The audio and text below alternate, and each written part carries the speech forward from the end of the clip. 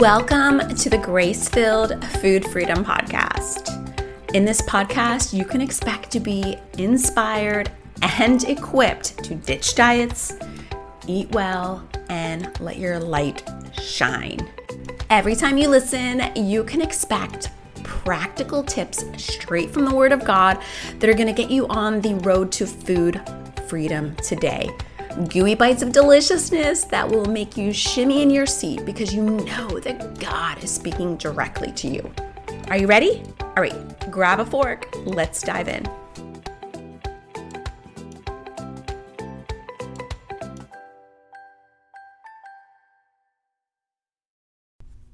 In this episode, we're going to talk about why probably one of the biggest struggles you face in getting healthier is trying to do too much.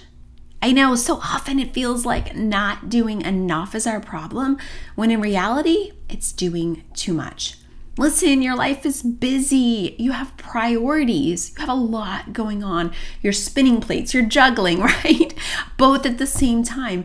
And yet, your health and your relationship with the Lord, as important as they are to you, they need to fit somewhere in your available time, energy, and resources.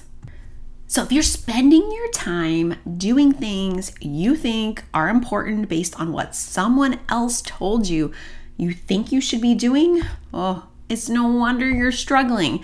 And that's why I'm here today to talk to you about the importance of doing less to do more. So if you haven't read the book yet, there's an amazing book by James Clear called Atomic Habits. And he really takes, last couple decades of habit science and boils it down to really practical, applicable steps that we can take day in and day out. And the most important piece within that is choosing a small, sustainable habit. Think about it. You start a new diet, and what is the first thing you do? Well, besides flipping to the back of the book to see what you can and can't eat, you start an entirely new lifestyle. You're getting different food, which requires different shopping habits, different preparation, different cooking, like everything is new. And this, it's fun and it's exciting for a little while, but this means that other areas of your life are put on the back burner or don't receive the time and attention that they really need to be well taken care of. And when the fun wears off and when those cookies start to look really tasty, or you have a really stressful day and you just want to crunch on some cereal, then everything goes down the drain. Why?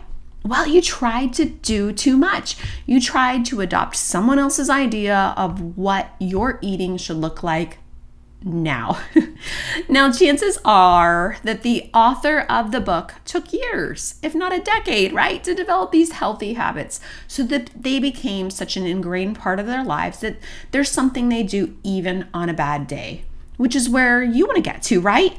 To the point where you don't have to work hard to maintain your habits. They're just something you do. Well, unfortunately, that does not happen all in one swoop. God didn't make our brains that way. He made us to follow habitual routines so that it doesn't feel like the first time you're brushing your teeth every single day. Praise God for that, right? And that's why you want to approach habit change in this step-by-step focus. So I want you to take a moment and to think about your life, your habits. What do you kind of tend to eat most of the time? What are your biggest struggles?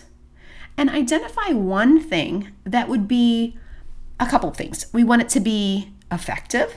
Like, let's not waste your time and energy on, picking low-fat yogurt over full-fat or whatever silly thing we could choose, right? Let's not waste our energy on the little things. Let's look for something that is going to be effective. This could be tuning into hunger, fullness, menu planning. If you struggle at all with having healthy or nourishing foods available, menu planning is a great place to start. It could also be a focus outside of food, such as having your quiet time in. And maybe you notice that when you have that morning Bible and prayer time, the rest of the day goes so much better. It could be getting a great night's sleep. Maybe you notice that when you sleep well, You don't go for the sugar or the caffeine, and overall, the flow of your day is just better. Maybe it's water. That's a really common one. Water and exercise both have a ripple effect that is far outside of the immediate benefits.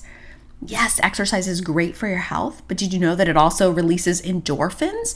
It gets you outside, it gets some sunshine on your skin. The ripple effect of walking far expands, any singular change that we could make in an incremental food area, right? Same thing with water. When you're hydrated, you crave less, you're not hungry, you have more energy, more focus. That is an excellent habit to focus on. But get this, it's one habit. I just listed several things, and chances are you're creating this mental to-do list of doing them all. Don't do it. Stop right there. That's setting you up for failure from the start. Pick one that, as we just discussed, is effective. The other thing that we need to choose is something that is appealing. Can you believe I'm asking you what you want to do? Yeah, what you want to do matters. It needs to be desirable in order for you to be consistent. Don't want to exercise right now? That's okay. That doesn't need to be your focus, right? Even though I told you about all the benefits and you want all the benefits. If it's not appealing to you in any way, let's not push it. There's so many ways that we can change, and to find something that you desire to do gives you a little space to actually desire to do things. That inner rebellion calms down, and we're open to hearing more ideas. So we're looking for something that's effective, something that is desirable, and finally, something that is doable. Don't bite off more than you can chew. You need to be like 80 to 90% confident that you can nail the habit that you choose. Maybe you want to walk every night after dinner, and you say, how confident am I that in a week I can do that 7 times? And it's like, oh, I'm a 6. Okay, we'll keep tapering back until you reach to an 8 or 9 on the scale. And then you've hit the great number, and that is where you focus. Maybe you have to keep tapering down until you're at 5 minutes, 3 days a week, and you think, well, why even bother? Why bother? Because all change counts.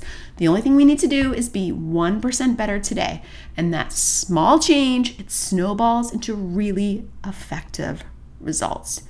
Do what you can, do what you like, and do it unto the Lord. Because when you bring the Lord into every area of your life, well, it changes everything. Oh, and P.S. If you're left wondering where to even start, I want to glorify God in my eating, but what does that even look like? I have the perfect blog post for you. It's called, What Does the Bible Say About Diets? And in it, there are 3 questions to ask yourself about what to eat. And there's also a free printable for little cards that you can print out and take with you on the go. You're going to absolutely love it, and you can link up to the blog post in the show notes below. Enjoy!